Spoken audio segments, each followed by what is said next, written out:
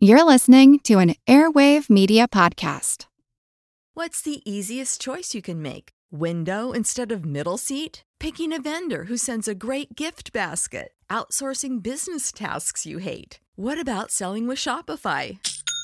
Whether you're selling a little or a lot, Shopify helps you do your thing, however you cha-ching. Shopify is the global commerce platform that helps you sell at every stage of your business. From the launch your online shop stage to the first real-life store stage, all the way to the did we just hit a million orders stage. Shopify's there to help you grow. Whether you're selling scented soap or offering outdoor outfits, Shopify helps you sell. Wherever and whatever you're selling, Shopify's got you covered. Sign up for a $1 per month trial period at shopify.com/try. Go to shopify.com/try now to grow your business, no matter what stage you're in. Shopify.com/try. Want to learn how you can make smarter decisions with your money? Well, I've got the podcast for you. I'm Sean Piles, and I host NerdWallet's Smart Money Podcast. Our show features our team of nerds, personal finance experts in credit cards, banking, investing, and more. And they'll help you make the most of your money while cutting through the clutter and misinformation in today's world of personal finance. You'll get clarity on strategies to help you build your wealth, invest wisely, shop for financial products, and plan for major life events. Listen to NerdWallet's Smart Money Podcast wherever you get your podcasts. Recorded in Chicago, Illinois, with your hosts, Ken, Matt, Neil, and Jeff. This is Triviality.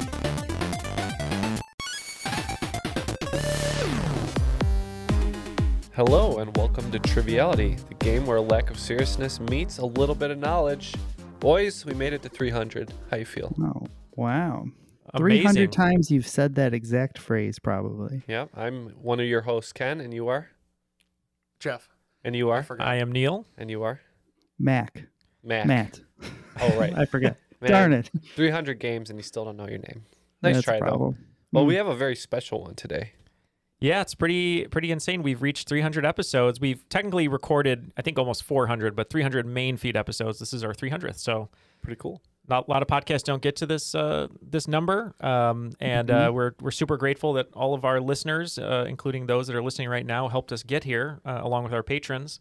But yeah, it's pretty cool to be at 300. How do you feel about it, Matt? 300 is about 294 more than I thought we would do, so it's pretty good.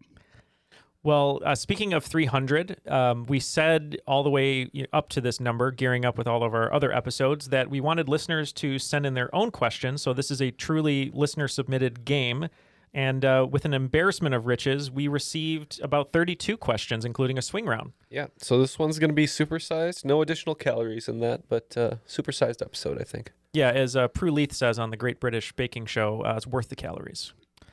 But yeah, we have all these questions. So I do want to have a huge thank you to Louis de Rojas. Not only, I think he was our first play tester, but I think he's known as the Grand Play Tester on Discord. And now we have a great collection of play testers over there on Discord and the crop and whatnot. But Louis listened to all of these audio questions, just making sure that they all fit the bill and they had answers and whatnot. And thank you to Louis for doing that. He actually categorized all of them for us. So what I did was try to get some sort of game placement here. So the way the game's going to be working today, we're going to have round 1 is going to be sports, then we're going to have round 2 science, and then 3 question potpourri, then the swing round, then we're going to have movies and TV, music and literature, another potpourri, and then our final 6 categories that we'll be wagering on. So just disregard the rules, Reed, because it's slightly off. But we put a poll up on Facebook about what the teams should be, because we play in different teams often, and it changes all the time. Dave Nelson was trolling, and we appreciate it, putting everyone versus Neil. We considered it, but we just didn't want it to be a bloodbath, 3-on-1. So it looks like the winning teams are going to be Matt and Neil versus Ken and Jeff. How do we feel about that? All right, I feel strong about that, Jeff, and it'll be good if we can win, because then we get bragging rights until, episode 600? Oh, at least. At least 600, maybe to 1,000, I don't know. Matt, you and I haven't played together in a while. Is there a team name that you want to go for? Maybe some sort of TGIF 90s reference, something we can pull some luck from? No, I think in honor of Bernie Mac and his movie Mr. 3000, we can be Mr.'s 300. Okay, Mr.'s 300 over here. I like it. And we'll be, this is Triviality for the 300 Spartans. I love that. The obvious one. It had to be done. It had to be done. Episode. And I'm nothing if not obvious. So Yeah. And it I helps feel- Jeff make a little photoshopped poster for our episode title. with So my that head works. on Leonidas's body, hopefully. Well, it'll be whoever wins kicking the other team into the hole. Into the Yeah, there you Oh, go. that's a spoiler. So speaking of the rules, Reed, I know it's slightly different today, but I guess we have to go classic, right? Yeah, we'll go classic. The rules of the game are simple. 20 questions split into 2 rounds worth 10 points apiece. At halftime, there'll be a special swing round designed by this week's host. After regulation, players will enter the final round with the points that they've accumulated and will have a chance to wager 0 to 30 points on 5 categorized questions. At the end of the game, someone will be named the cream of the crop. The cream. The cream will rise all the way to the top. Thank you, Darren. And if you listened to episode 298, you heard Darren's voice for the first time. He actually played a game with us. We loved it. And just one more note here. If this is the first time you're listening to the show, thank you for listening to the 300th celebratory episode. But as we said up top, it's going to be a little bit different than our normal game. A few extra questions, but basically exactly the same. So, yeah. Completely different, but absolutely the same. Perfect. Yeah, exactly. Cool. Well, all of the questions are on our soundboard. So we're just going to play them live, and we're going to react to them live. And we'll see how this goes. Is everyone ready to go? Triviality React. Yeah, Don't right. accidentally hit the Wolverine button 7 times. That's all I'll ask. I won't accidentally hit the Wolverine button 7 times. He's reaching for it right now. No, I'm not. No, I'm not. That was an accident. Okay. All right. Here's our first question. Like I said, first round is going to be in sports. And I believe this is from Josh Snyder. Hi, Triviality. This is Josh Snyder from Baltimore, Maryland. Congrats on reaching 300. I think that means you bowled a perfect game. Here's your question in the category Chris Berman names that should have happened. You know, like Thai corn on the cob or Mark actual retail price. What would be the Chris Berman name of the Nigerian-American shutdown corner who was a 4-time All-Pro and played for the Raiders, Eagles, and 49ers between 2003 and 2013? He's married to Scandal star Kerry Washington and has acted and produced, but as far as I know, he's never gotten to play the star of the musical Oliver, where he would get in trouble requesting a second helping of gruel from Mr. Bumble. All right, so that was words. Thank you for the question. I don't This know. is the I Snyder believe this cut. is foosball, Yes. and we were talking about foosball. Do you know, Matt? Yeah. I do. I know who the cornerback is. I think I know the second That's one. good because that's the That's question. the question, right? Well, it's like a before and after, isn't it? Right, right. Do you guys have any idea? Or are you giving up? No, I thought we might try and talk it out, but we don't. I don't think we're gonna find I have no out. idea what that was asking. So the cornerback It's sports. is, It's sports, Matt. yeah. Forget it, Matt. It's sports. I think it's Nnamdi Asomugha is the corner. Oh, What did you think the second one was? No, I think it's just the one because that name sounds like. Can I have some more? yeah. What I was going to say, my thing was, I guess I'm thinking of the cornerback. That Oh, so it'd be Nyande. Can I have some more? Nyande, please, sir, can I have some more? Yeah, I think we're close. Let's figure out what. what Okay. he was I going think for. that counts for points. Okay, here we go. And he says, The answer, Namdi, please, sir, I want Asamoah. Keep on keeping on. And hey, you are the cream of the crop. Oh, thank you very much. "Thanks so much for the question submission." And yeah, you guys got points. Are we getting points for that? All right. Oh yeah. Oh, yeah. I didn't We'll know give you points what for the that. hell. Well, as soon as he said Nnamdi Asomugha, I was like, oh, I do remember that name. That's not a name Yeah. I've heard, That is a tough question.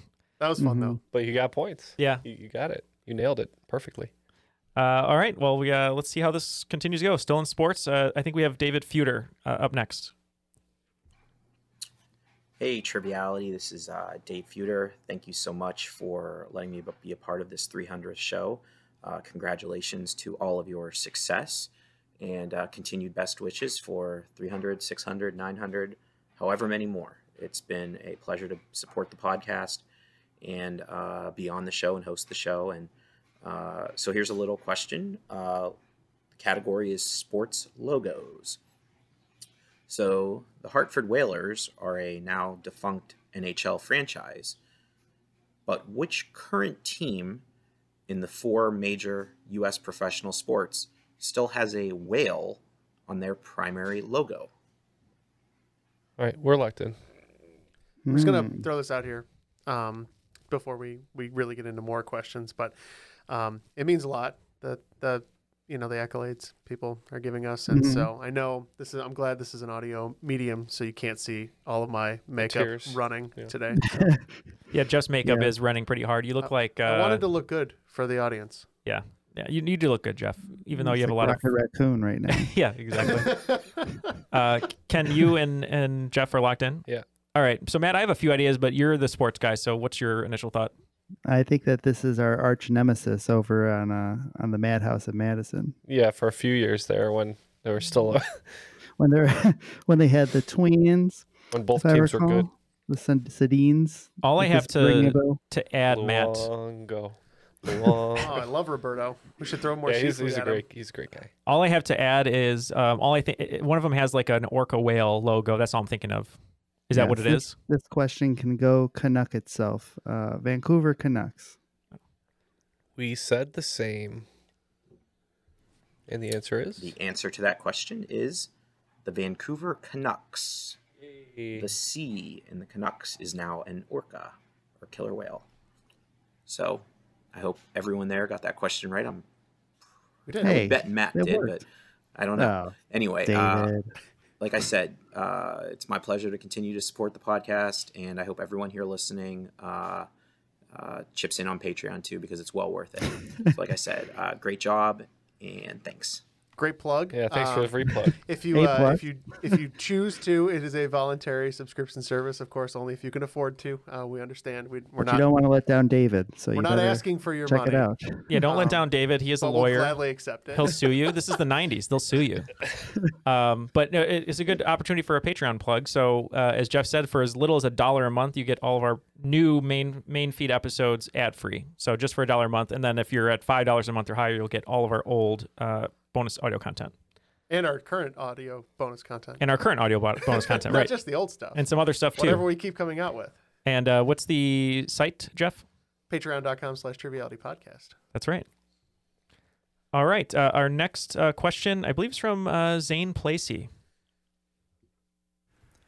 Hey, guys. It's Zane Placey from Sandy Springs, Georgia. When I hosted episode 262, I mentioned that Wilt Chamberlain's historic 100-point game took place in a stadium in Hershey, Pennsylvania. Hershey is now back in sporting news as the hometown of what star midfielder of the United States men's national soccer team, who scored the only goal of their thrilling victory over Iran in the group stage of the 2022 World Cup. Okay, soccer question. Yeah. Did you watch? No.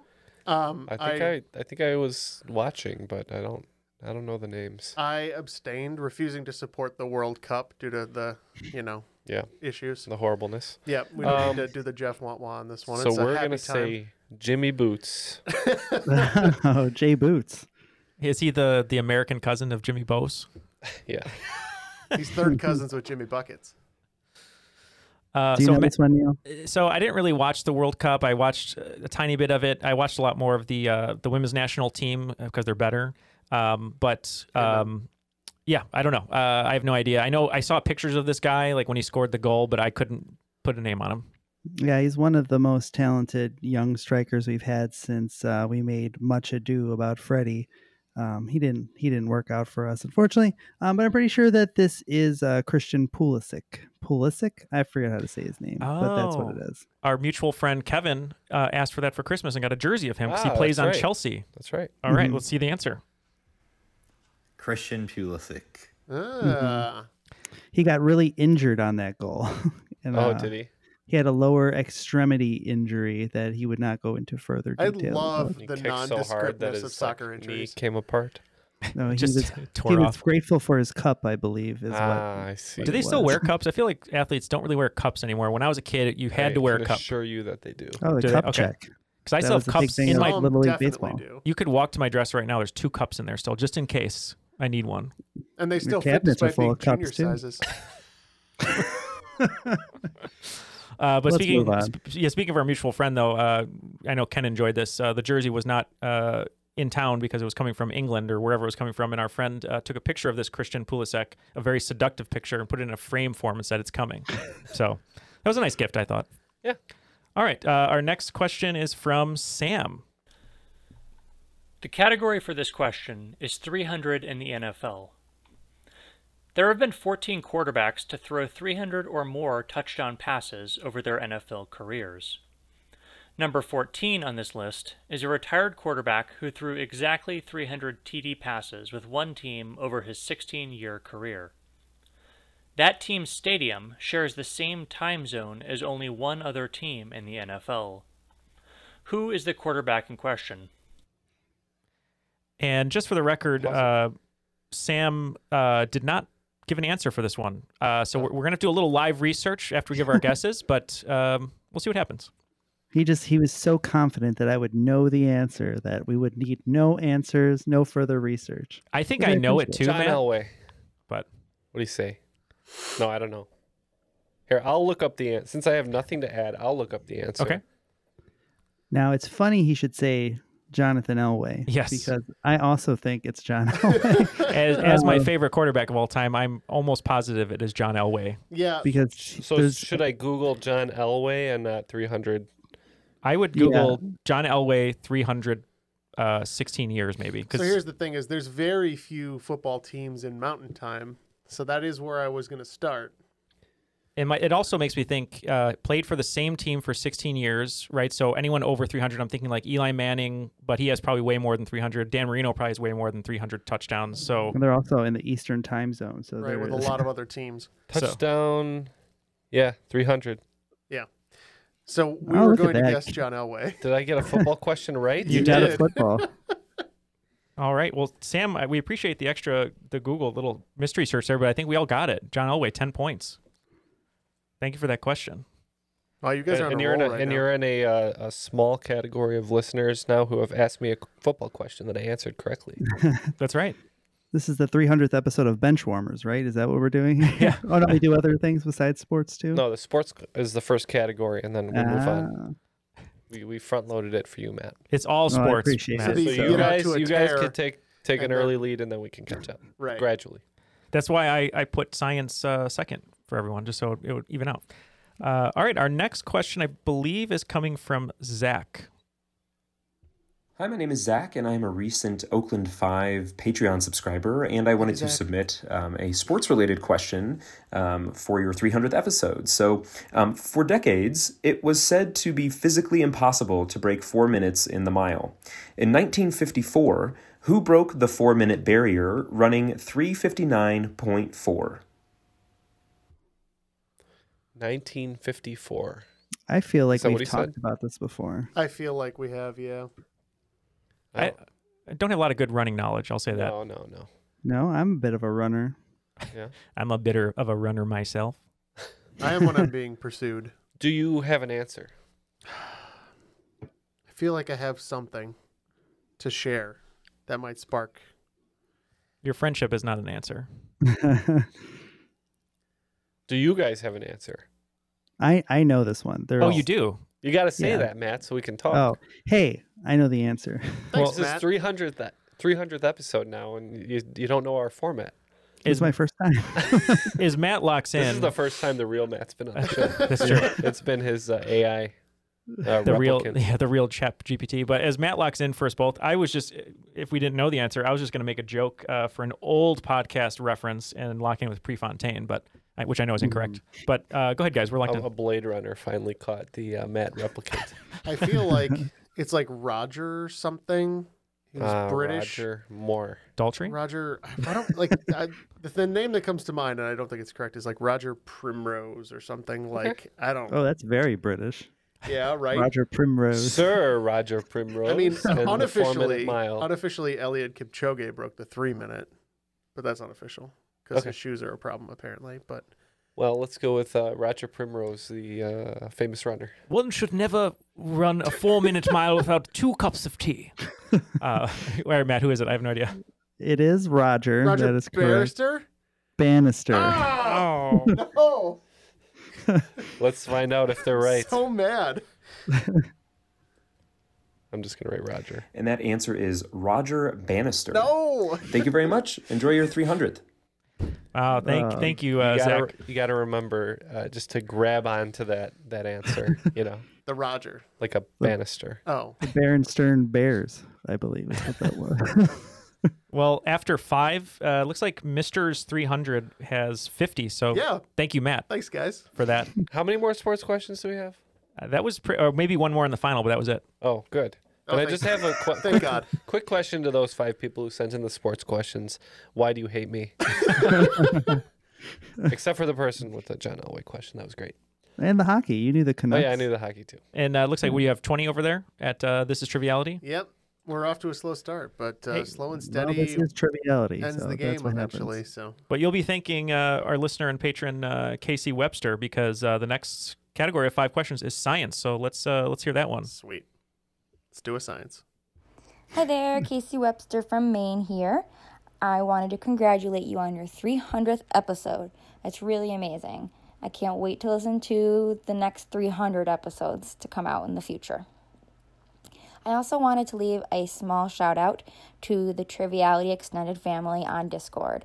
I recently lost my father, and I honestly don't know how I would have gotten through the past few months if it wasn't for the small interactions I've had on Discord. It's really meant a lot to me, especially our board game nights, and I just wanted everyone to know how thankful I am. Okay, enough of the mushy stuff. On to the question. What bodily function common to most animals is impossible for rabbits to perform? Oh, that's it. Interesting. And I will say, board game nights on Discord are super fun. We play code names, and it's a lot of fun, so you should join. Yeah.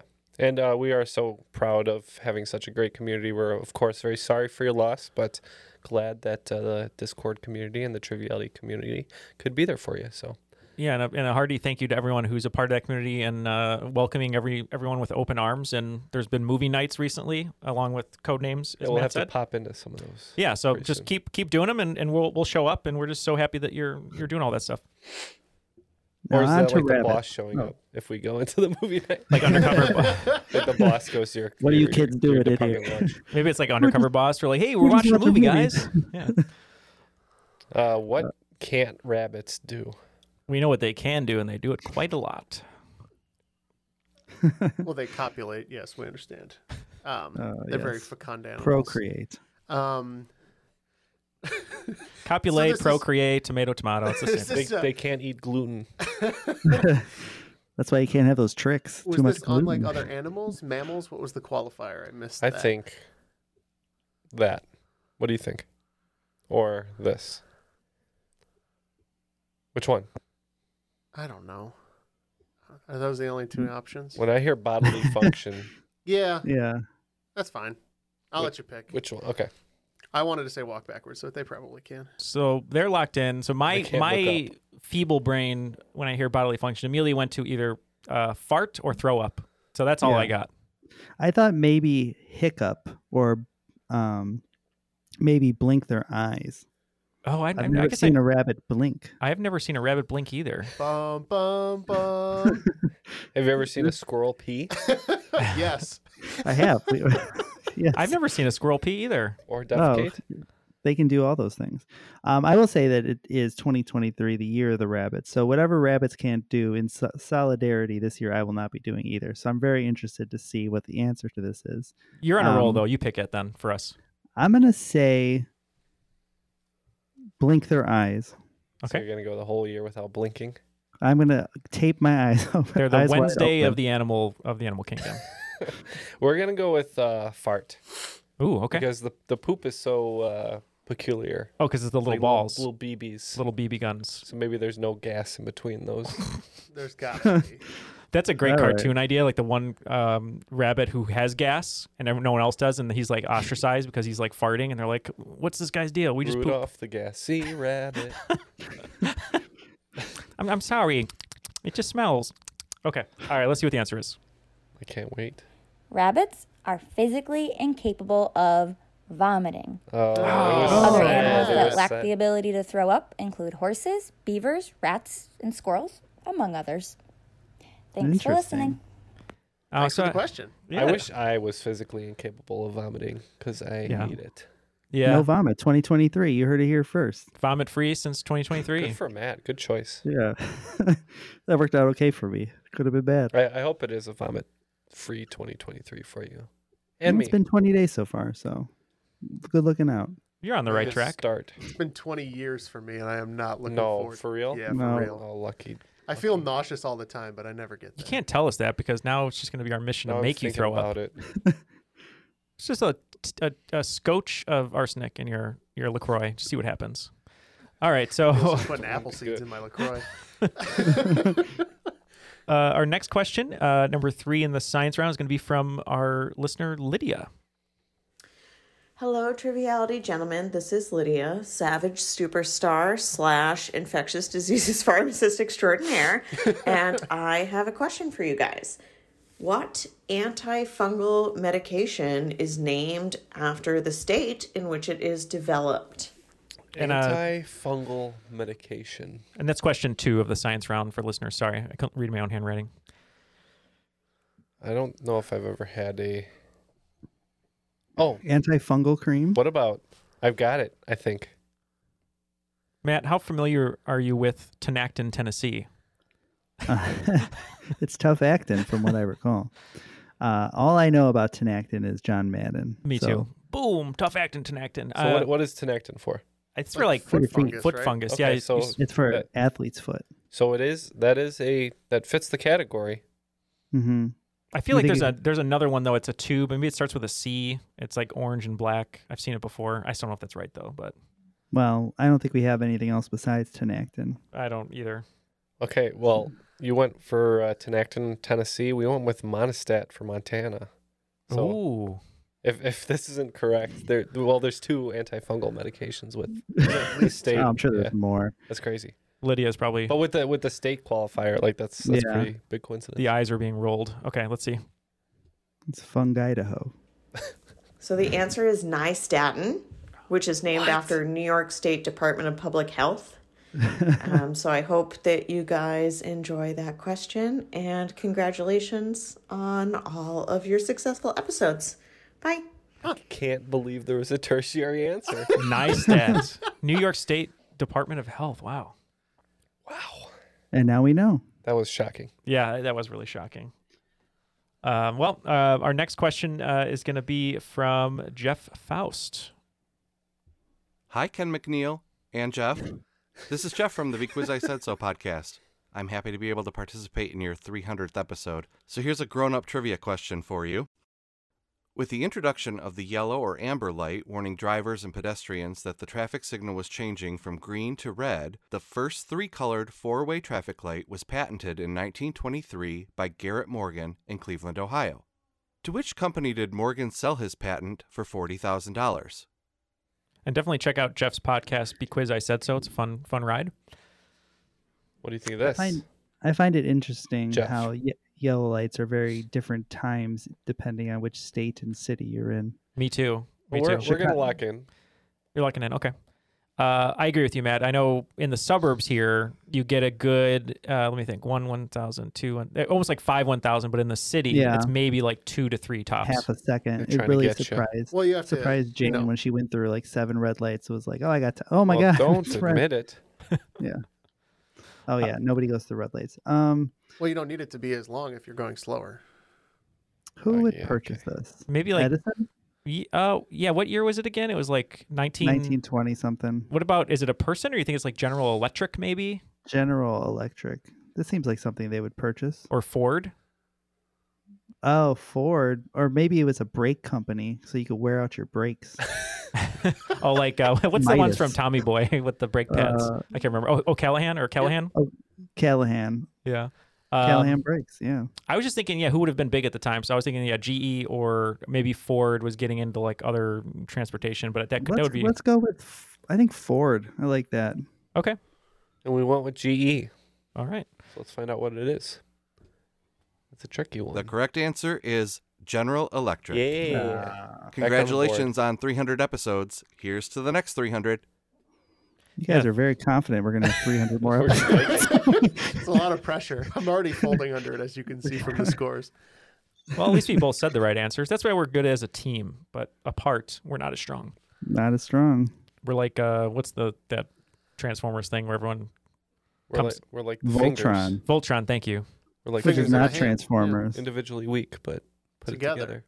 Yeah. Yeah. Who's the thumb? There is no thumb. The thumb is the listener. Oh, Dutch there you boy. go. Listeners are the thumbs and we're the fingers. I like it. Because we'd be nothing without the opposable listener. That makes sense. Scientifically correct. If this wasn't called like the 300th episode, that'd be a great episode title, The Opposable Listener. I like that.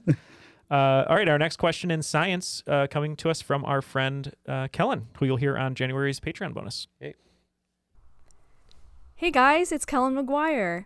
I am so proud of you all for making it to 300 episodes. That's very impressive and very exciting. And what else is very exciting is the news of an upcoming Frasier reboot, because that is one of my favorite TV shows. Now, you probably already know, because it's a common trivia question, that Frasier has the Primetime Emmy Award record of most wins for a comedy series. They won 37 awards in the 11-season run. But what you might not know is that Frasier, tied with Modern Family, also has the most wins for the category of Outstanding Comedy Series.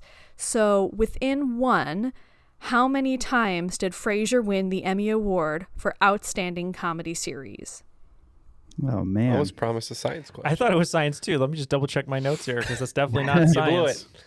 Well, No, thank you, Frasier Kellen. I engages in personally bothered her psychology. for a question, so I appreciate it.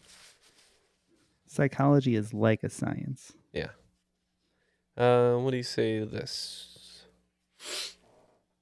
I don't know specifically. What do you say? We can lock in so you guys can talk. Okay. Oh, you know? Because 'Cause you I had to write it wrote for in my your book. book. Yeah. Oh, the book. So here's the thing. Is 5 a lot? I'm trying to think of what would have gone up against Modern Family. So what was the category that they won for? Ensemble. Outstanding Comedy Series. Outstanding Comedy Series. Say 5 is reasonable, right? Yeah, I feel like The Big Bang win a bunch. I'm trying to think of what That's a different time, though. Because Modern Family was Raymond like won a 11 bunch. seasons and they just went off air. I don't know what you're trying to. I think anywhere between 5 and 7 is a reasonable. All right, let's go 6 then. Okay. Or you went with 6. Do we have to be within 1? I don't know. There was no. We're going dead on. Going dead on? All right, we're going to lock in Matt with 5. Let's see the answer. I'm going to beat you up, Jeff. The correct answer is 5. They won you're 5 times for Outstanding Comedy Series. So if you put 4, 5, or 6, congraturitos, you are a winner. So we get the. All right, my threat is retracted. I will say, Louis, in your notes, it said science, but we're not going to say anything bad because that was technically a scientific question of numbering within the arts. So I blame Neil. You blame me. Just blame me. I didn't hear any of the questions beforehand, but I will take full responsibility. Okay, thank you, Kellen. This is our last question in the science round, coming to us from Evan. Hi, Triviality. This is Evan Bendixson from Texas, and I'm so proud of you for reaching 300 episodes, and I'm happy to be a part of celebrating it. So without further ado, a page from the Harvard Mark II Electromechanical Computers Logbook, which is featured in the Smithsonian National Museum of American History, Now we're talking science. includes an entry dated September 9th, 1947, and features the first actual case of a bug being found. What was that bug?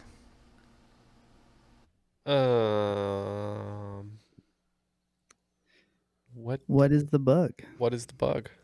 So this is a computer Science bug. question. Yeah. Yeah, it sounded like a supercomputer of some sort. Oh, not in 47. There was a 1 where there should have been a 0.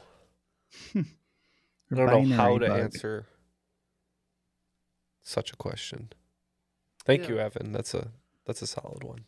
Evan is a really good coder, so this makes sense. He's giving us the hard stuff. What is the? I don't even know what kind of bugs they find now. Yeah. Super bugs.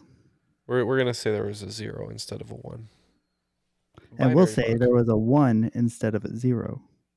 Is that what you want to go with? Yeah, they're both wrong. Who cares? Okay, I was going to say that there was a copy of the DVD of The Pest in there. John Leguizamo. Quite a bug. Yeah. So it looks like we have 0 instead of a 1 and a 1 instead of a 0. Yeah. I think either way we're getting 0.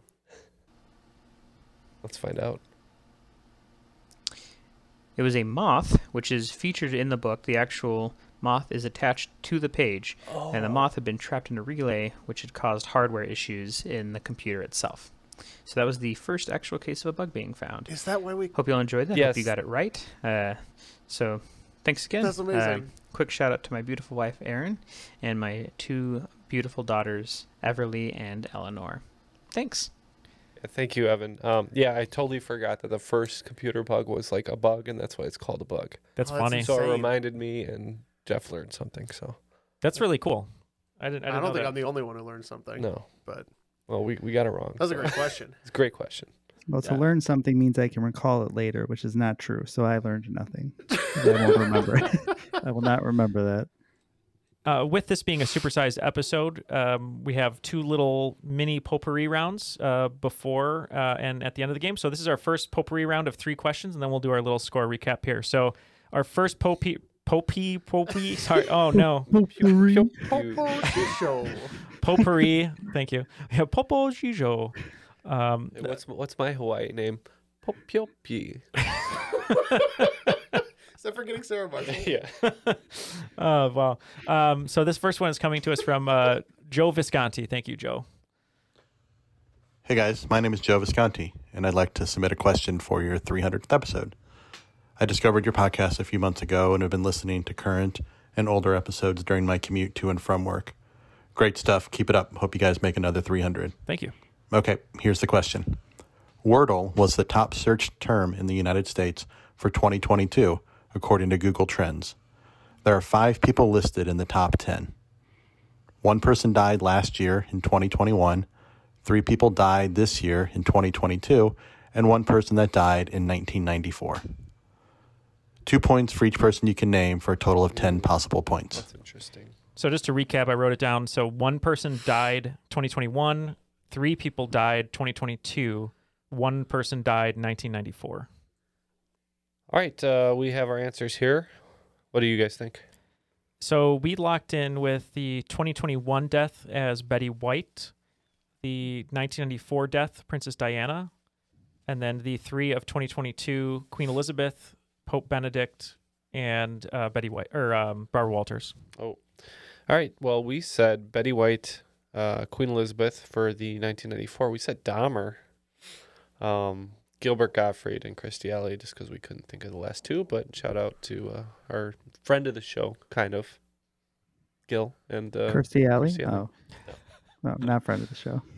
Let's go back to Joe and hear the answers. Okay, the answer. The 5 people that were listed in the top 10 search terms of 2022, according to Google Trends, were Betty White, who died December 31st of 2021, Bob Saget, Queen Elizabeth, and Anne Heche, who all died in 2022, and Jeffrey Dahmer, who died in 1994. Yeah, pretty sure. All right, thanks, guys. Have a good one. Pretty sure Princess Diana was 97. That makes more sense. I was thinking Nicole Brown, too, possibly, but I doubt that she would have been searched. I want to say like August 26th, 7th, something like that, because I remember exactly where I was when that happened. All right, so we'll take 6 points on that, and you guys got 4. All right, let's get the next one. This should be from Chris. Hi, Ken McNeil. This is Chris, long-time listener from Perth, Australia, home to the West Coast Eagles. Congrats on reaching 300. My question is in the category of gambling is evil. What is the sum of all the numbers on a standard casino roulette wheel? All right, I think we know this one off the top, but also we could do the math if we want to. I did. Okay. So we're in. You're in. So, Matt, I believe there was a clue in the question. I think it's one of those funny things that adds up to 666, or the tattoo on Ken's lower back. Whoa. Wow. It's a bold claim. Yeah, we said 666 as well. All right, let's hear the answer. The answer is 666, the number of the beast. All right. Thank you, Chris. Thank you. Go Swans. Just gotta throw that in there. All right. And our last question here in the potpourri round before the swing round is going to be from our friend Lauren Couchois. Hey, Triviality. It's your favorite Sutton Foster imposter, Lauren Couchois. 300 episodes is amazing, and you have certainly brightened my life with your antics, trivia, and just by being you. My question for you all is inspired by my two favorite things, Wayne's World and farming. So the question is titled, actually it's pronounced Miliwake, which is Algonquin for the good land. And the question is, the Algonquian people are an indigenous people of eastern Canada. They lived by hunting, fishing, and by cultivating which three crops that are known as the Three Sisters. And I'll even give you a Wayne's World 5-second countdown. 5, 4, 3. We can be locked in. Okay.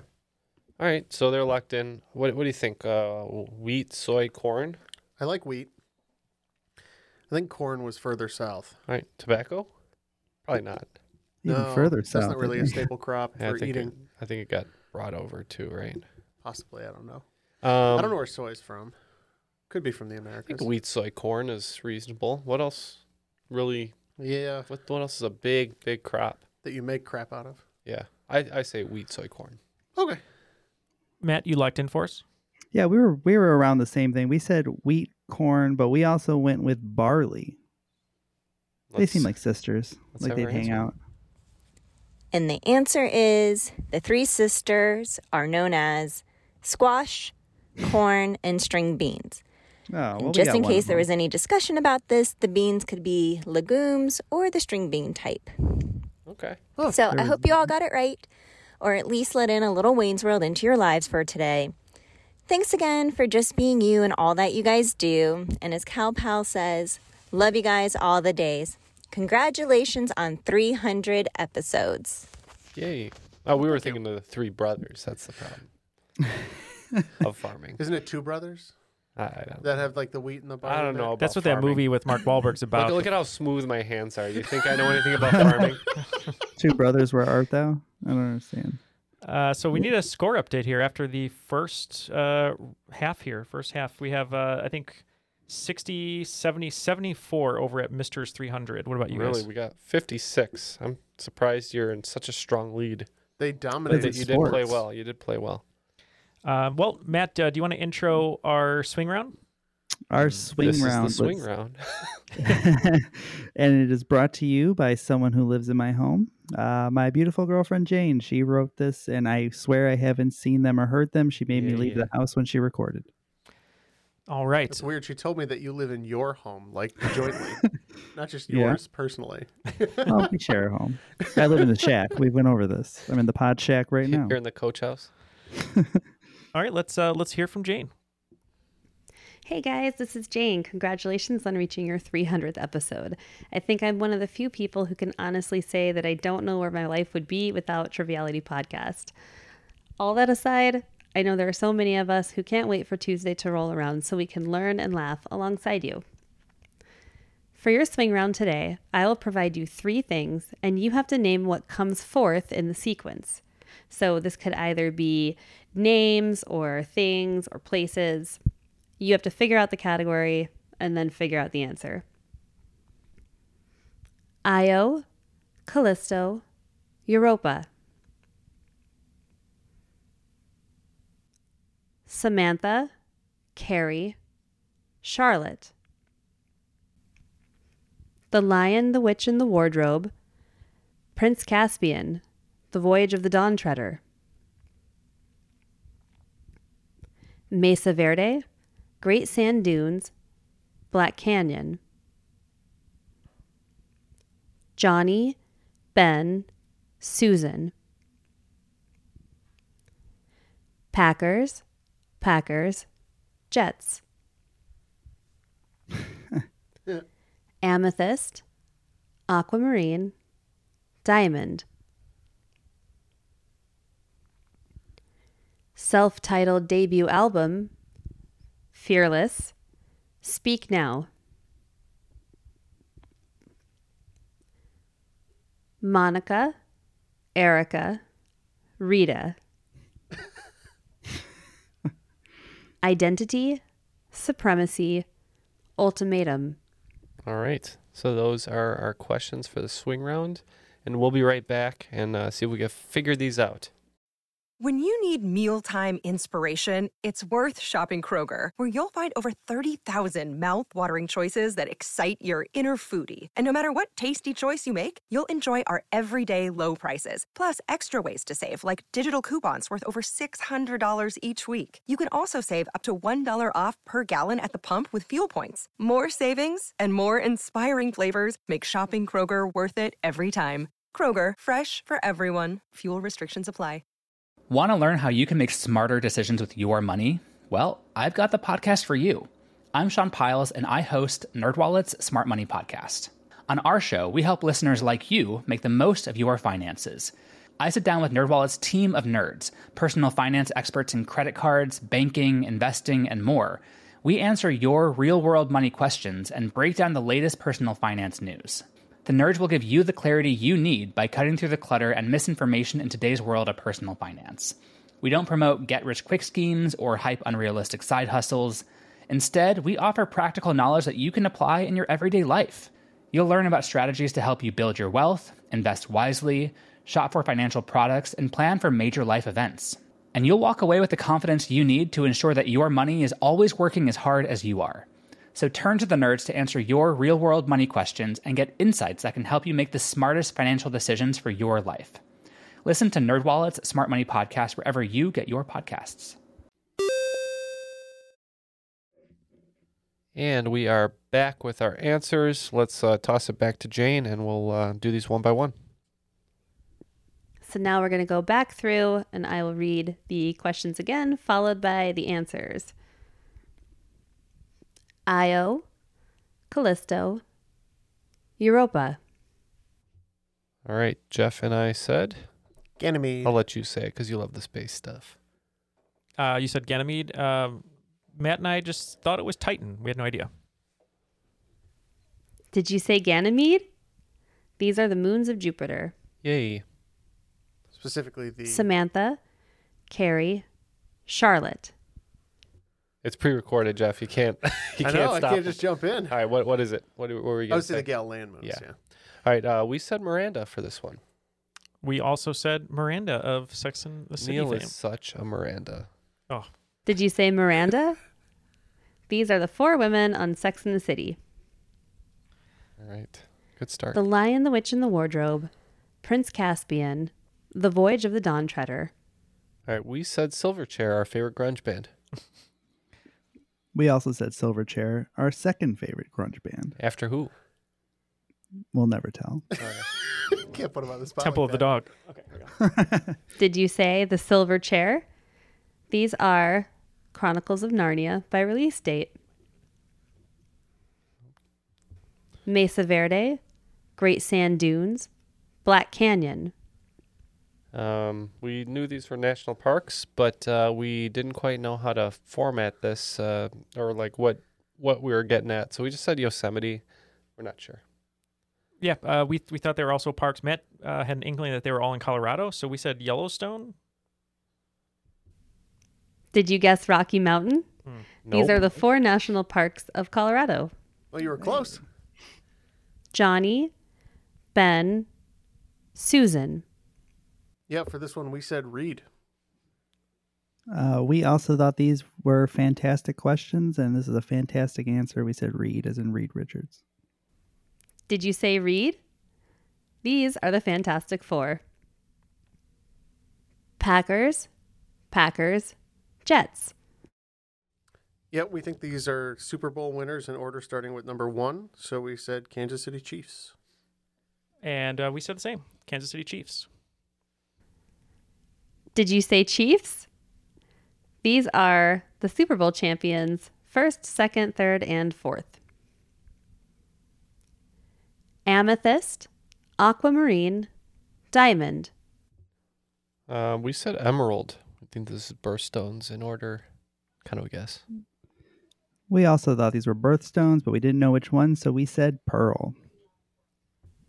Did you guess Emerald?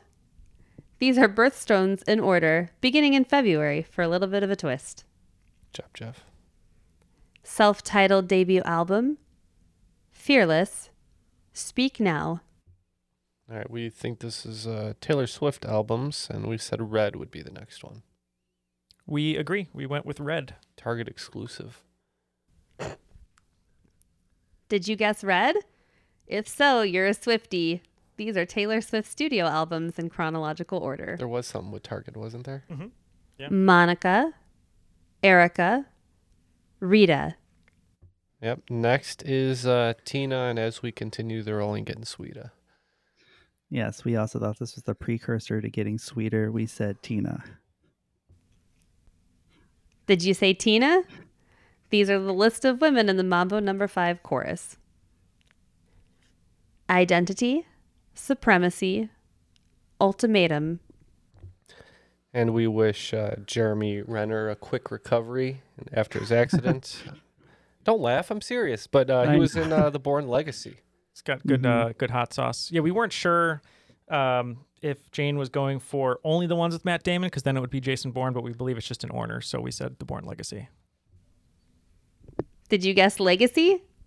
These are movies in the Jason Bourne franchise. Right. So that's it. We picked up 45 points in that swing round, which was much needed.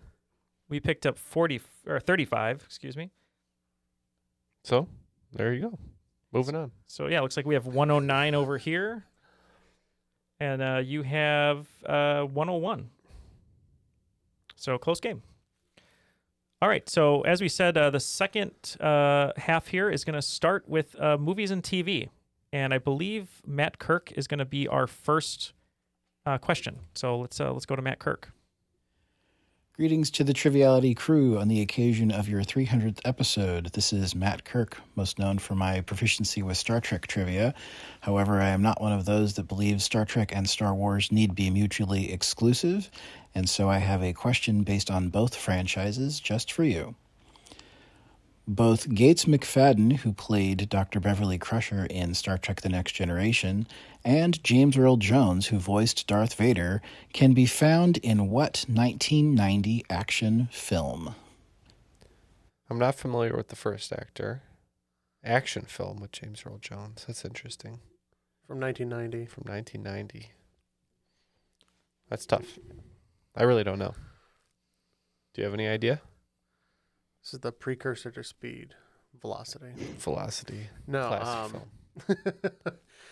Gates McFadden. I couldn't picture that person. She's just your generic 80s blonde. It doesn't help. I know. Pretty sure she's blonde. 1990 action film. Let's say Die Hard 2. You think James Earl Jones is in Die Hard 2? It's possible. It is possible. So we were discussing the perennial action favorite, Driving Miss Daisy. But he was only in the play version of that. That was Morgan Freeman in the movie, so we realized that was wrong right away. I don't know, Matt. I think Hunt for Red October is 1990. I guess you consider that an action movie? I wouldn't consider it an action movie. Ken hates submarines.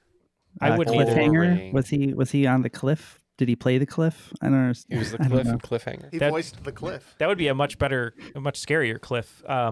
You're going to fall. The only things he was in a movie called Convicts, which wasn't, but I feel like Hunt for October is a better trivia answer because it's a more famous movie. Okay, go with that one. All right, that's what we'll lock in. We said Die Hard 2. The answer, of course, is The Hunt for Red October, one of my favorites. I remember him in that. Congrats on this milestone, guys, and we hope to hear 300 more. Clearly, despite the 300th episodes, I'm not getting any smarter. I love everyone's wishing us the next 300, as Matt said, but... Well, it's funny, too, because I feel bad because the thing I'm good at contributing to, science, was brutally difficult. And now I'm out for the rest of the game. So good luck, Ken. This is movies and pop culture, right? Oh, that's right. This is where I should be strong. That's true. Well, you'll pick it up here. We got a question from Ann Herndon coming up next. Hi, y'all. It's Anne from Northern Michigan. Congrats on your 300th episode. I'm so happy for all y'all, and I am so happy that I've had the opportunity to appear on 1% of your episodes. Here's your question.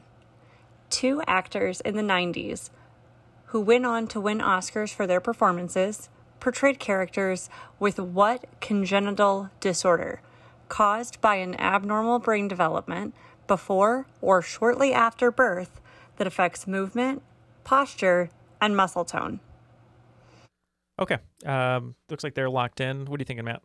Oh, I'm not thinking anything. I don't know this at all.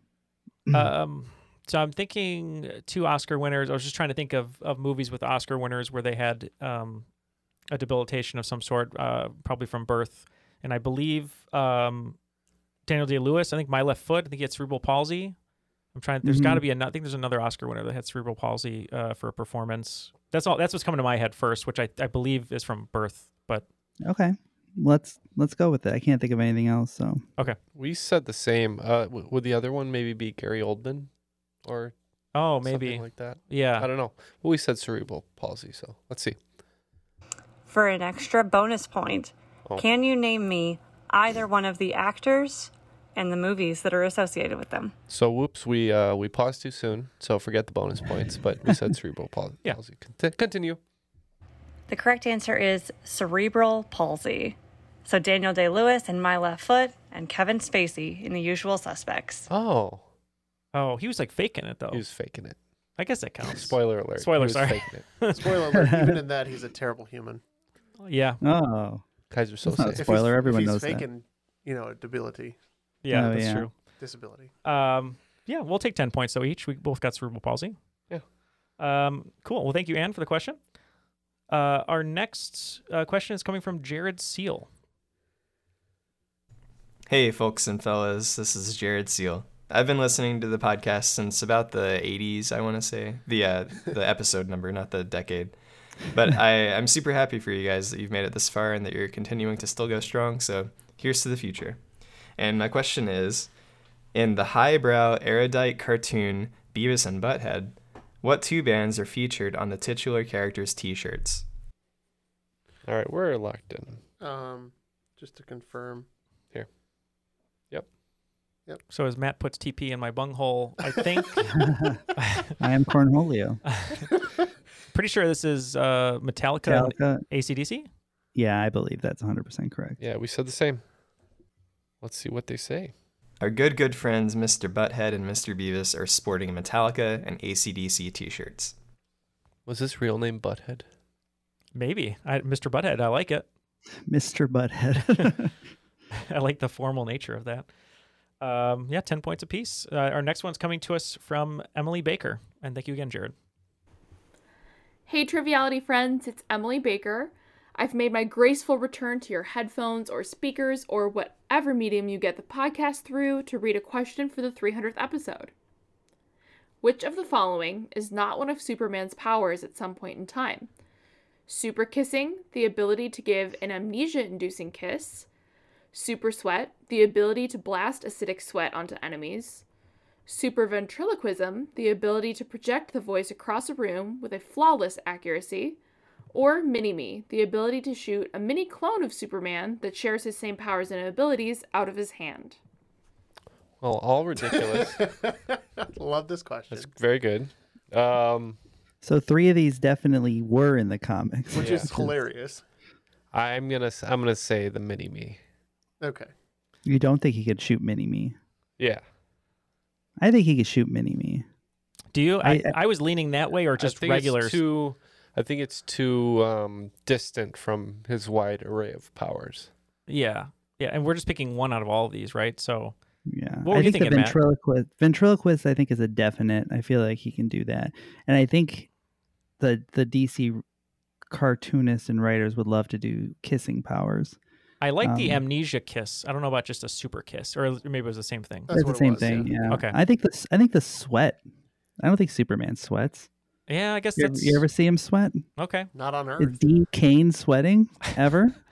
I don't think so. He's just permanently slightly damp. So we say Mini-Me and you guys say Super Sweat. Super Sweat. So let's see what Emily says.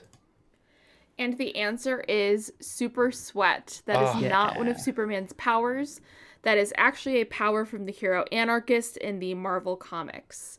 All of the rest of them are real. I personally think my favorite is Superman shooting a mini clone of himself out of his hand. I just love the idea of that. Just why? And before I go, I just want to say huge congrats on 300 episodes. That is an incredible accomplishment. I'm so lucky to have met you guys through trivia, and I'm really honored to have been a part of this process at all over the past 300 episodes. So congrats again, you guys. I can't wait to see you guys in Chicago soon. Just biologically, why? Yeah. Is he able to shoot a mini-me? Why would he need to shoot a mini-me of himself? Thank you to Emily. I think I badgered her as well. So as soon as you said the sweat thing, I was like, yeah, Superman doesn't break a sweat. It's beneath him. Our next and last question in the Movies TV round, and first of 2 questions submitted for the 300th episode, is from our friend Nate McQuinn. So thank you, Nate, and let's hear this question. This is Nathan McQuinn. Congratulations to Triviality on 300 episodes. Today's question is a TV question. What 1990s TV sitcom featured movies that included Rochelle, Prognosis Negative, and Sack Lunch? It's still unclear what Art Vandelay's favorite movie was. It's fine. Just let it roll. We're all locked in with Sack Lunch was the one for me. Yeah, right. And when we all heard that The English Patient was a bore. Seinfeld. Yeah. Seinfeld. Great question. An erotic journey. How about Death Blow? Death Blow, is that in there too? I don't think it was, but I love that. Welcome to Movie Phone. Death Blow has the ending of a lone dancer. That's a little scary. Why don't you just tell me what movie you want to see?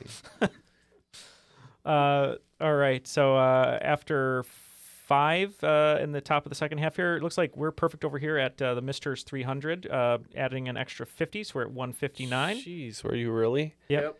So we're at 131. 131. All right. Sure, we do a midpoint break in the second round, but not in the first round. Yeah, that's all right. So we get to do it. Format's out the window. Format's out the window, yeah. This next one, it's going to be 5 questions of music and literature. The first one coming to us from our friend Paul McLaughlin. Hello, Triviality folks. Paul McLaughlin here. Congratulations on hitting the big 300. My question for you is this. Although it took years for all the legalities to be sorted out and the paperwork signed, the breakup of the Beatles began in April of 1970 when Paul McCartney announced he was leaving the band. How old was the oldest member of the Beatles when they called it quits? All right, so this is a number guess. I'm going to say 29. Ooh, I was right in that range. I was thinking 31. No 30s. They were that young, No 30s. What do you think? How old do you think Sir Paul is now? I don't know. 80? I'm not doing math. He's older than 80. I ain't doing math. I say 29. Do you agree? Sure, I'll give it to you. This is why Ken's team always loses. Sorry, you don't know how old he is, and you can't. We're not doing the math. So you're saying the math is inconsequential if we don't know how old he is. They're saying 29. Yeah. All right. What do you think, Matt? Well, he said in 71 is when it started, right? That's when they ended. Yeah. So they were in their lower 20s in the 60s when they became popular. Yeah. Yeah. So I would think maybe even over 30. I would think maybe 32. That old? I think maybe like Ringo was. He seemed older. All right, I'll grant you the 32. More mature. Yeah, we'll say 32. That's Why how not? you know somebody's mature, when they say mature.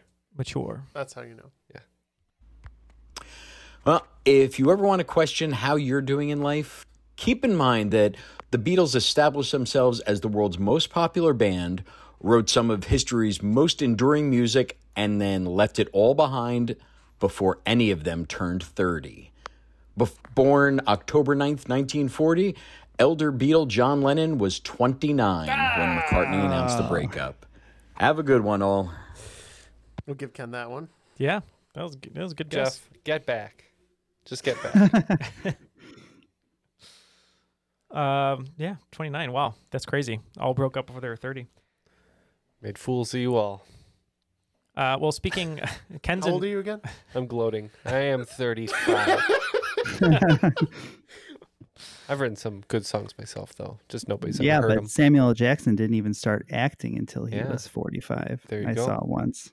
Alan Rickman's first film role was Die Hard, so Yeah, It's there you not go. too late for me. It is too late, but it's not. No, never too late. All right, our next question is coming to us from the Bone Doctor, Chase Ansock. Just statistically unlikely, right, Ken? Correct. Hey, Triviality Boys. This is Chase Ansock, the Bone Doctor. I've been listening to the podcast since 2019, and you guys have helped me walk my dogs at least 1,000 miles by this point. Wow. My question for you is in the category of pop punk royalty. Still Into Only You for was sale. a top 10 hit from Paramore in 2013, and the song is ostensibly written about Hayley Williams' future husband, Chad Gilbert, who is the lead guitarist for what prominent pop punk band? Nice. Chad Gilbert. And the collective hearts of all the fans of Paramore were a little upset that day. Including Gills? Including mine. Chad Gilbert. Yeah. What do you think? I have no idea. I don't know. Was he also in Paramore? I don't think so. Was That'd he? be- That'd be funny. Yeah.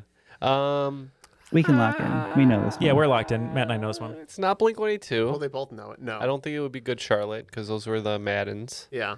Sum And 41. They were busy with Hollywood starlets at the time, I believe. Yeah. The Maddens. Let's say Sum 41. I don't know what not- Chad. I don't know what Chad Gilbert. Well, it's not Fall Out Boy, right? So. What's eating Chad Gilbert? Great. Matt, I think I'll let you answer this, but I will say that the Chad Gilbert did not choose his best friends over her. And it feels like they're at an all-time low. This is Newfound Glory. The answer is Newfound Glory. Unfortunately, Williams and Gilbert divorced in 2017. In the end, he must have chosen his friends over her. There you go. All right, fellas, congrats on 300 episodes. I look forward to listening to a whole lot more in the future. Now that's someone who listens to the show great a lot. minds think alike. Knew where we were going. Okay, that's awesome. And he refers to himself as the Bone Doctor now too, which is great. A self-given nickname. All right, our next question, that was great, Chase, is from David. Hey, Triviality. This is David Raffetto from Houston, Texas, and I've got a question for you guys. The Piper at the Gates of Dawn is the title of the debut album from English rock band Pink Floyd. Founding band member Syd Barrett borrowed the phrase from what children's book? We both wrote down an answer, scratched it out, wrote down an answer, scratched it out. I was like, this is And a Pink now- Floyd question. This is a Syd Barrett Yeah. question. This is. And then no. This is woke Floyd, if I saw correctly on the internet. Oh, that's don't even worry about that. Okay. So David Raffetto, a name that we have not heard very much. No. On this podcast. Oh, true. I'm just kidding. Yeah, I was just gonna say He's on. He's on last week's episode. Yeah. We talk about him all the time. Our first patron. Our first patron. And our last patron. Thank you, David. I'm just being clairvoyant here. After thousands of episodes, and we finally hang it up, David is the only The one year still being was like, you know what? 2087. I started this thing. I guess I ought to see it out. He'll quote see it to the Babe. end. That'll do, pig. I'm like, thanks, David. All right. Piper at the Gates of Dawn. Is that? So I'm a huge fan of Pink Floyd. Are you now? Yeah. Are you now? Yeah, I am. Are you now? I am. And I can't remember this story. Piper. Let's say a nursery rhyme. Is Or it what? Was it a nursery rhyme? Is that what he said? Children's story. Children's book, children's story. Is it? You go ahead and give your best. Oh yeah, that works with the psychedelia. Let's Yeah. go with it. Okay. So, Matt, I was mentioning to you, maybe since Pink Floyd's British, maybe it's like a famous Brit, like a Roald Dahl or something, like one of Raoul Dahl. Raoul Dahl, one of his stories. Yeah. James and the Giant Piper at the Gates of Dawn. Yeah, but I don't know. Oh, what, yeah, everyone knows that. Do you have any idea on this one? No, I think that they're going with Alice in Wonderland based on the psychedelic type things, but I think that's a cliche. Okay. What about a Paddington? Everyone loves a Paddington. I don't think Paddington went to his Piper at the Gates of Dawn. Well, I don't know what he's up to. Who's that French bear that everyone likes? I can't remember his name. Le Bear. Le Bear, yeah. Or Coraline, not Coraline. Caroline? I don't know. That's a girl, not a bear. Emily in Paris? Emily in Paris. No, Yeah, you we guys don't are know. sidetracked. We're sidetracked. I don't know. Like, what do you think of a Roald Dahl story? Yeah, let's do James and the Giant Peach. Okay. We I like that indeed did say Alice in Wonderland. Which was first published in 1908. Oh. The title of the book's 7th chapter provided the inspiration. So there's more to the question. I still think we're right. But we're sticking to it. Answer? The Wind in the Willows. Oh. So we were wrong. Just like Mole, Rat, Mr. Toad, and Mr. Badger, you guys are an endlessly entertaining foursome loved by many. Congrats on 300 episodes.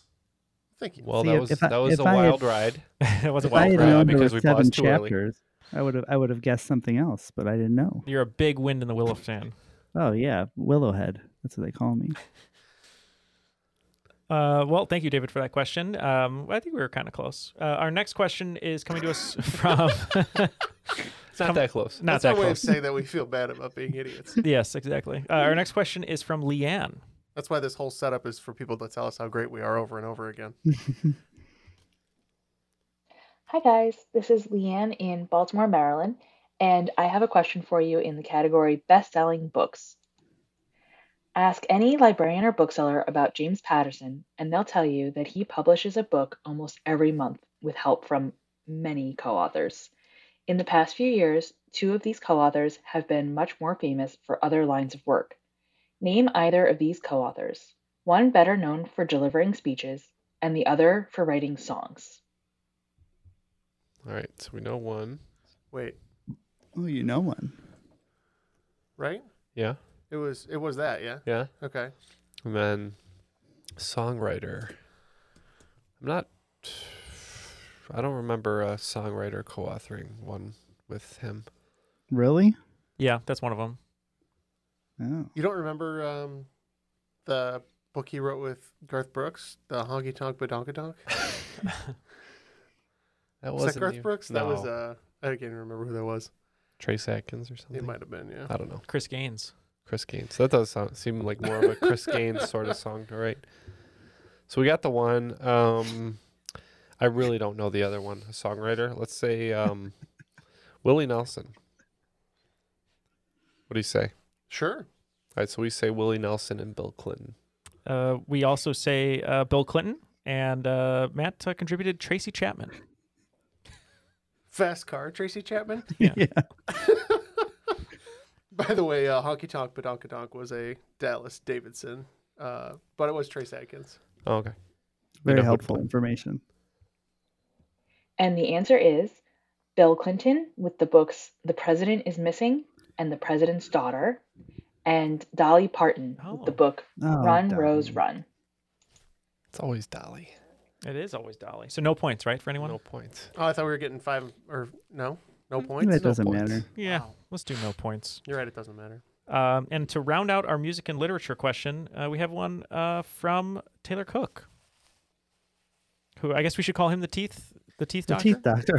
The tooth doctor. The tooth doctor, Also known as a dentist. or endodontist. He's an Teeth are, endodontist. teeth are bones, aren't they? Isn't endodontist They're sort not. of like a subspecies of dentist? I think it's like a specialist dentist. Right. He's like the But it's green. under the dentist umbrella. It is. Yeah? Yes. All right. Yes. So he's a dentist. It's He's a the dental green specialty. beret of You dentists. anti-dentites? Roll it. Hey, Triviality. Official Triviality dentist and longtime fan Taylor See? Cook here. See? I just wanted to give a huge congratulations on 300 episodes and say that I can't wait for many more to come. Now let's see how you do with this next question. Category is No Flavor Text Needed.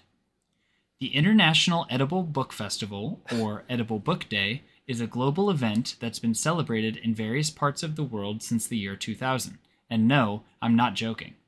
The official website of the festival helps organize events as well as holds a gallery of all the edible books submitted each year.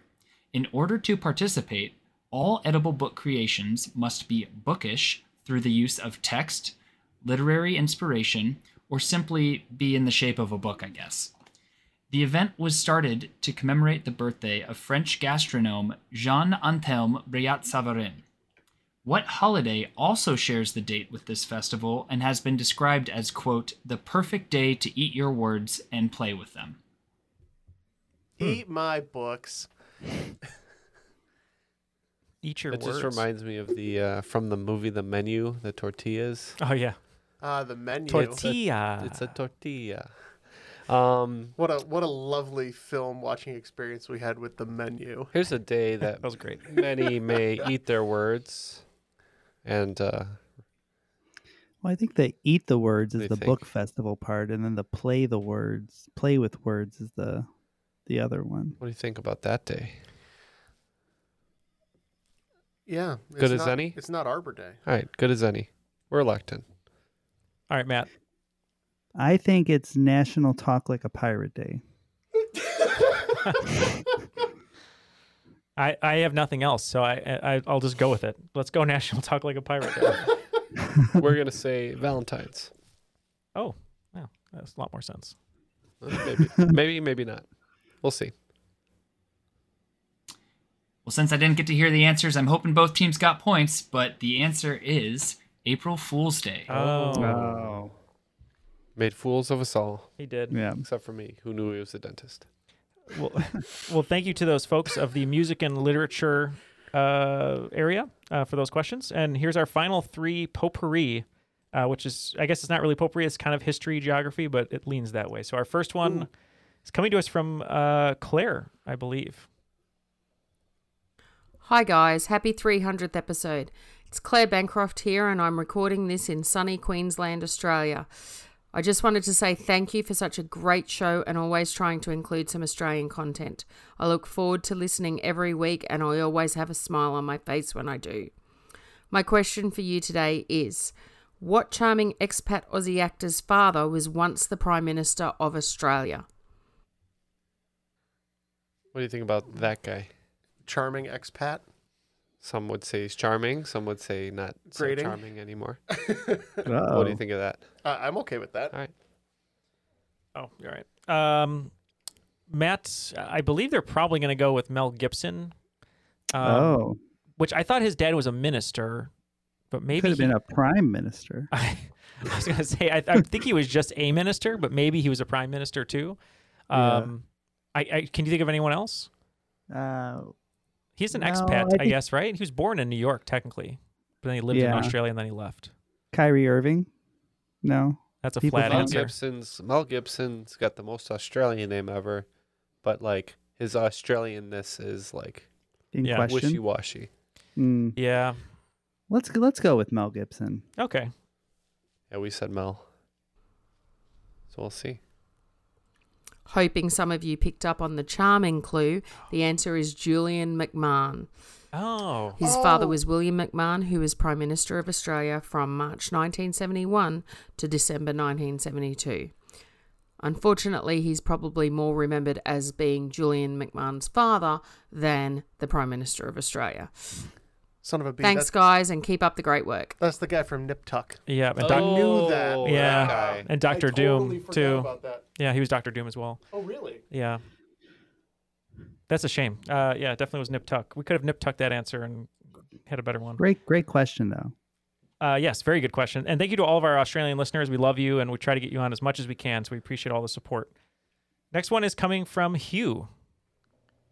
Hey guys, this is Hugh Gitlin in Mendota Heights, Minnesota.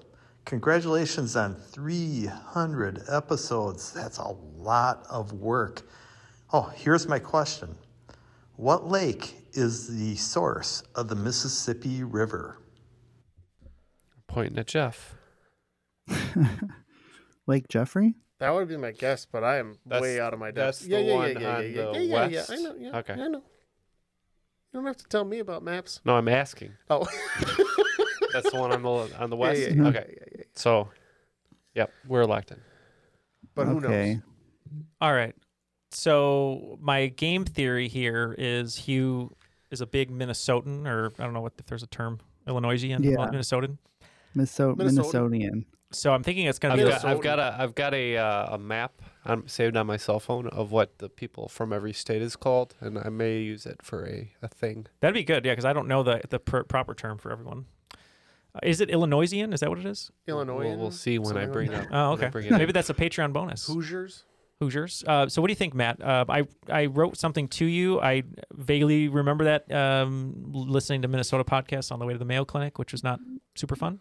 They just talked about Lake Itasca for an hour. I think it's Lake Itasca in Minnesota, if the Mayo Clinic rides were correct. Well, let's hope, because that's what we're going with. Okay. Well, we have a superior answer. We're Ooh. saying superior. Huron. Oh. Lake Itasca in wow. Minnesota. Gosh. Neil Once got again, the congratulations, guys. geography. Shout out to the Mayo Clinic. Thank you. We're getting Thank you for doing something right. we're getting beat up. Roasted. And not charging me. Roasting the Mayo Clinic. So Neil, it seems that the people who live above you are beginning their wrestling match for the evening. Yeah, you know, it's funny. It sounds like there's already been an injury up there. Yeah, the small child screamed. And yeah, and their fighting started at 4 p.m., which normally it starts at 9 p.m., so they're very early today. Well, it's WrestleMania It's a season. They pay-per-view. gotta get their licks in. Yeah, that's right. This pay-per-view season. They're is just massive. Whoever warming wins up. points at the sign, that's how you know. WrestleMania. Well, thank you, Hugh, for that question. I'm glad that I was driving back and forth to Minnesota. Great place. Haven't spent a lot of time there, but yeah, thank you. And our last one here, the full regulation game is, I believe, from Ian. Hey, Triviality. Thanks for all the content you've made over the years, and congrats on 300 episodes. Here's my question to you. Ironically, all of the following individuals have what professional title? Mazie Hirono, age 75, Ed Markey, age 76, Angus King, age 78, and Jim Risch, age 79. All right, so I know who the first person is. Or I don't know who any of those people are. You know who the first person is? Well, then write whatever you think their professional title would be. I have no idea, Matt. Angus King, Hirono. Well, thinking about people in their 70s, what would be an interesting title for them? Something from they'd be what, 1950s basically. So what could they have done? Or no, they would have been born Well, in the 50s. I'm thinking maybe that these are like influencers or something that would be interesting that they're that title, like TikTokers or like YouTube. oldest influencers, Yeah. social media influencers. Yeah, they'd be like YouTube content creators or something. Okay, we can go with that. Just the oldest social media influencers or something. Well, your answer is pretty close to mine. No, I think Mazie Hirono or somebody named Hirono is a senator or a rep. So we're going with senator. Okay. Would it help if I added Mitt Romney, age 75, and Bernie Sanders, age 81? No. Who are those people? They're all junior senators. Thanks for having me on, guys, and here's to 300 more. Yeah, we're taking points. They'll take the points for that. Yeah. We need them, man. Yeah. Like, give us I a would break. argue that they are content creators and that they create content for the legislature. Barely. Come on. Sometimes. Well, ending the regulation here, it looks like team This Is Triviality picking up an extra 20 points. 20 points. We're at 151. 151. And we over here at Mr.'s 300 is 179. We picked up an extra 30 points. All right. So that brings us to the final. 89. My bad. 189. 189. Yep. So it's worse than we thought. It is worse. So for the final, we have 6 questions here. And I have the categories if you want to wager. And we can just go at it that way. So here are the final round categories for everyone. You said 6 questions this time. 6 questions. So number 1 is going to be in science. Number 2, Broadway. Number 3, sports. Number 4, history. Number 5, music, TV.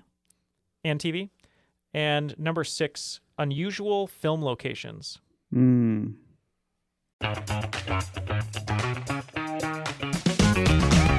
Hey there, I'm Dylan Lewis, one of the hosts of Motley Fool Money.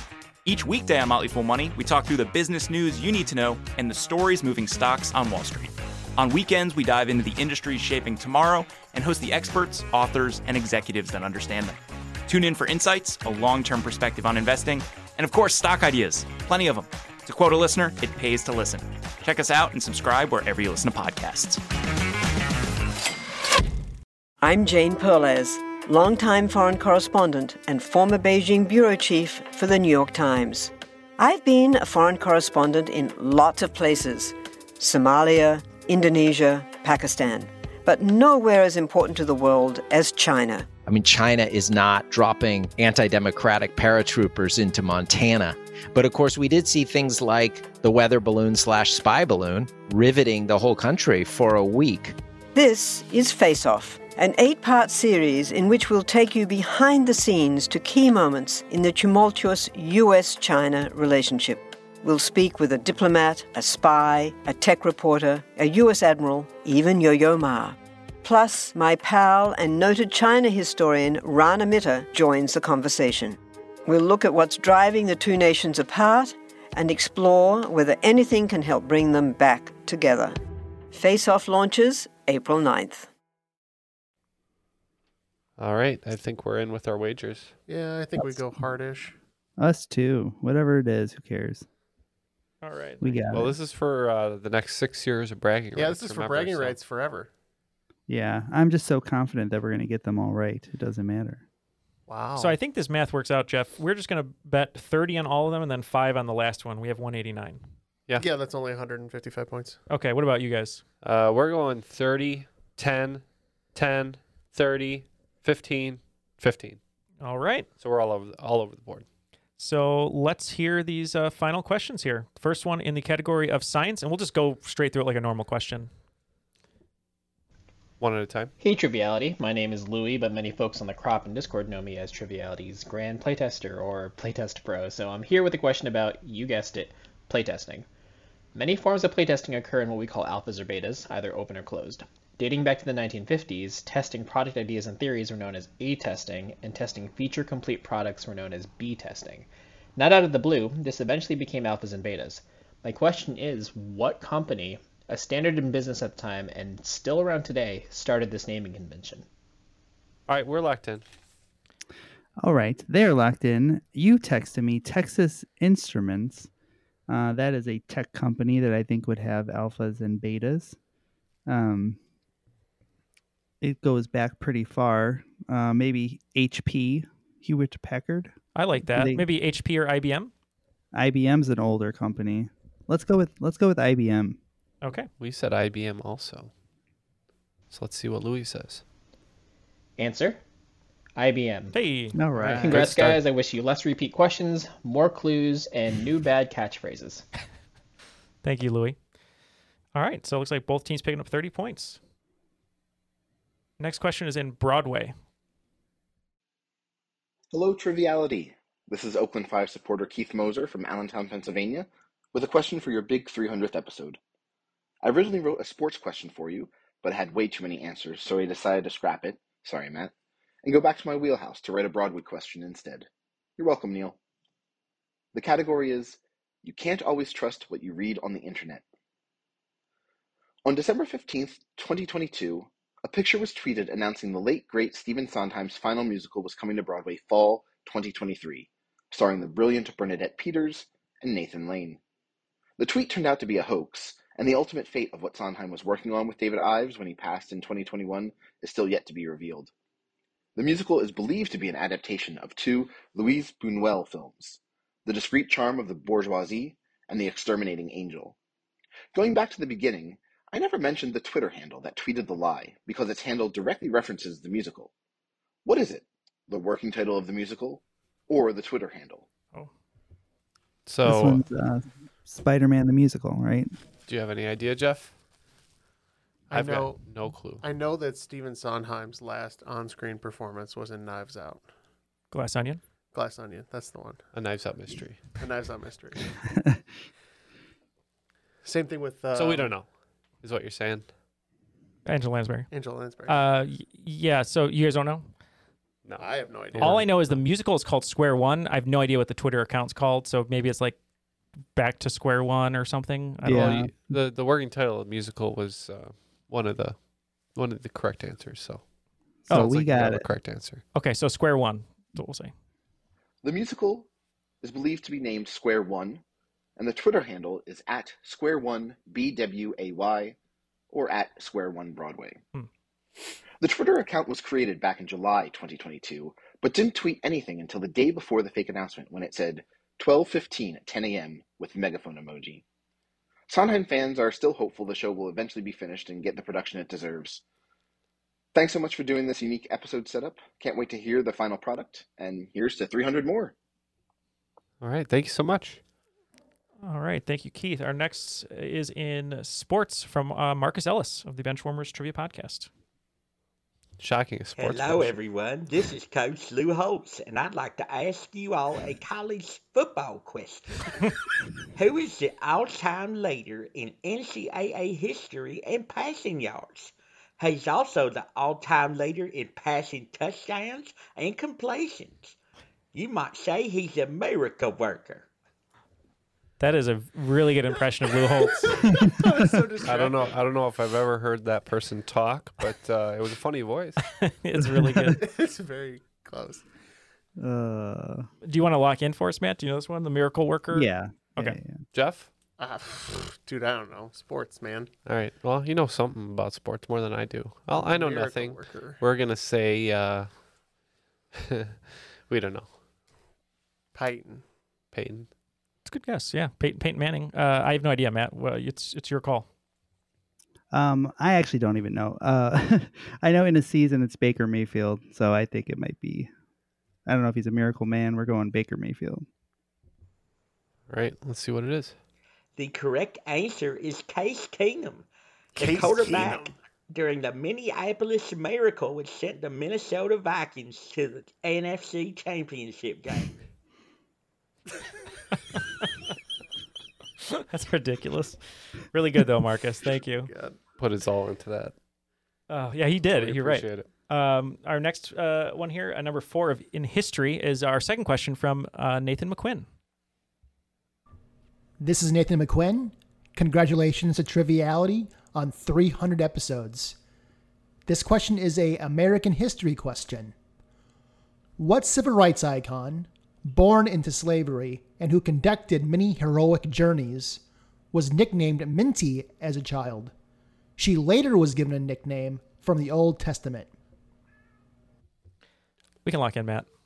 Good. Do you like Harriet Tubman, I do. maybe? Okay. Yeah, we also locked in with Harriet Tubman. Harriet Tubman. All right. All right. Good to have some points. And our 5th question here is going to be music and TV from, I believe, Anne. Hello, gentlemen, and happy 300th episode. Ann Putnam here. They call me Animal at my local trivia hosting gig. And in honor of that and the fact that I believe I wore a Dr. Teeth and the Electric Mayhem shirt for my Triviality episode that I was so privileged to host, I'm going to ask a drum-off question. Specifically, drum-offs between the Muppet Animal and other well-known drummers. Between the original Muppets show, award shows, late night, and ABC's The Muppets, Animal has competed against 6 different drummers. I want you to name 3 of them. All right. So I think I'm just going to lock in here. Okay. Is that okay? Yeah. All right. Okay. Ken's a drummer. Ken is drummer. I'm not seen sure a I'm TV. right. I'm not sure I'm right, but He likes Muppets. yeah. So here's where my head's at, Matt. Do you know any of these, by the way? I think Dave Grohl is definitely one of them. I wrote down Dave Grohl. I'm thinking like probably the most famous jazz drummer of all time is Buddy Rich. I could see Buddy Rich maybe going against Animal, even though he probably swore at him with like racist comments. But yeah, was Buddy Rich a bad dude? He was a great drummer. He's just a hothead and kind of crazy.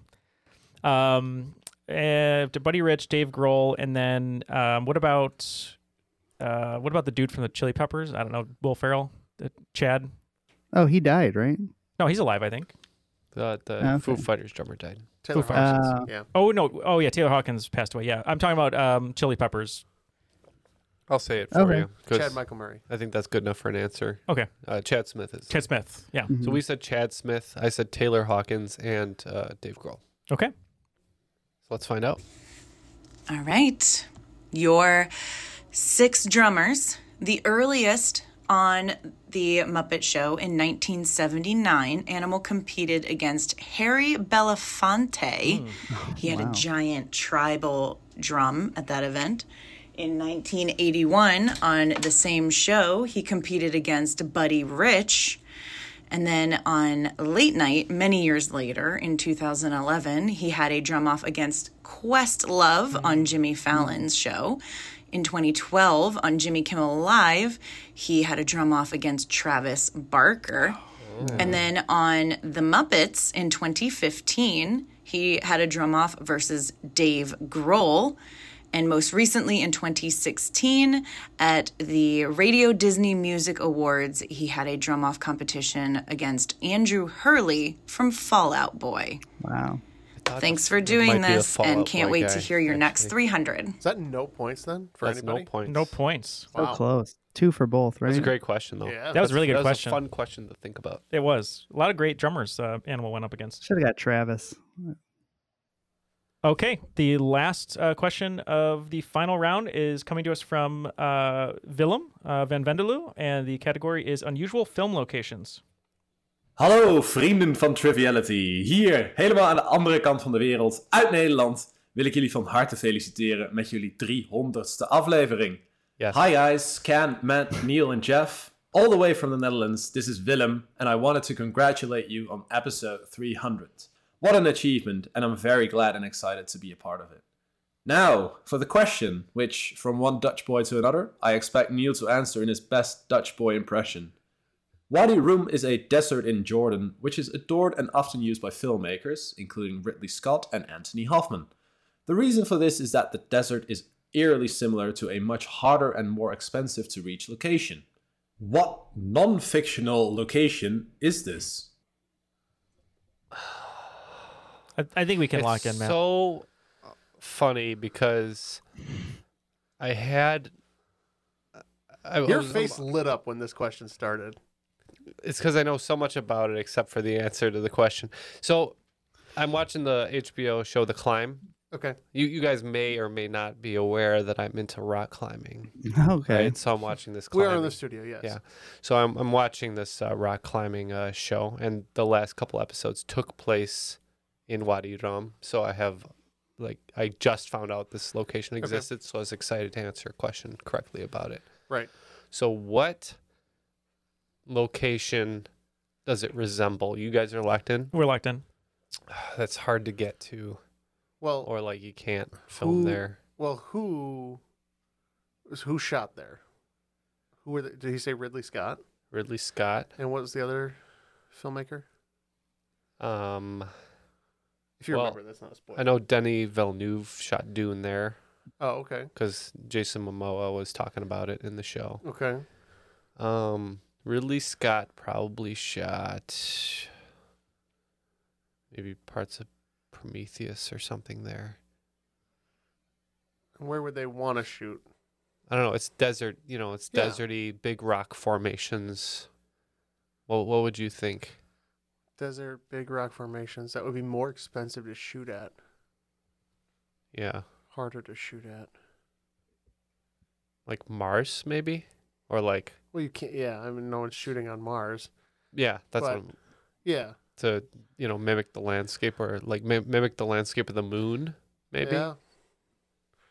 Yeah. Was there anything with the moon in Alien? I haven't seen the Alien movies. I haven't seen any Ridley Scott films I'm aware of. Yeah. Oh, you're missing out. We don't know. We'll say the moon. And we said Mars. Will you give us points? And the answer is Mars. Apart from other sci-fi films like Rogue One, Rise of Skywalker, and Dune, Wadi Rum is a beloved film location because it's easy to forget that you're on Earth, thanks to the reddish landscape. The Martian was filmed here, and so are films like The Last Days on Mars and Mission to Mars. Wow. Again, congratulations on this milestone, guys, and here's to at least 300 more episodes. Can we take some points since you're going to win anyways? Yeah, we'll give you 15. All right. Pity points.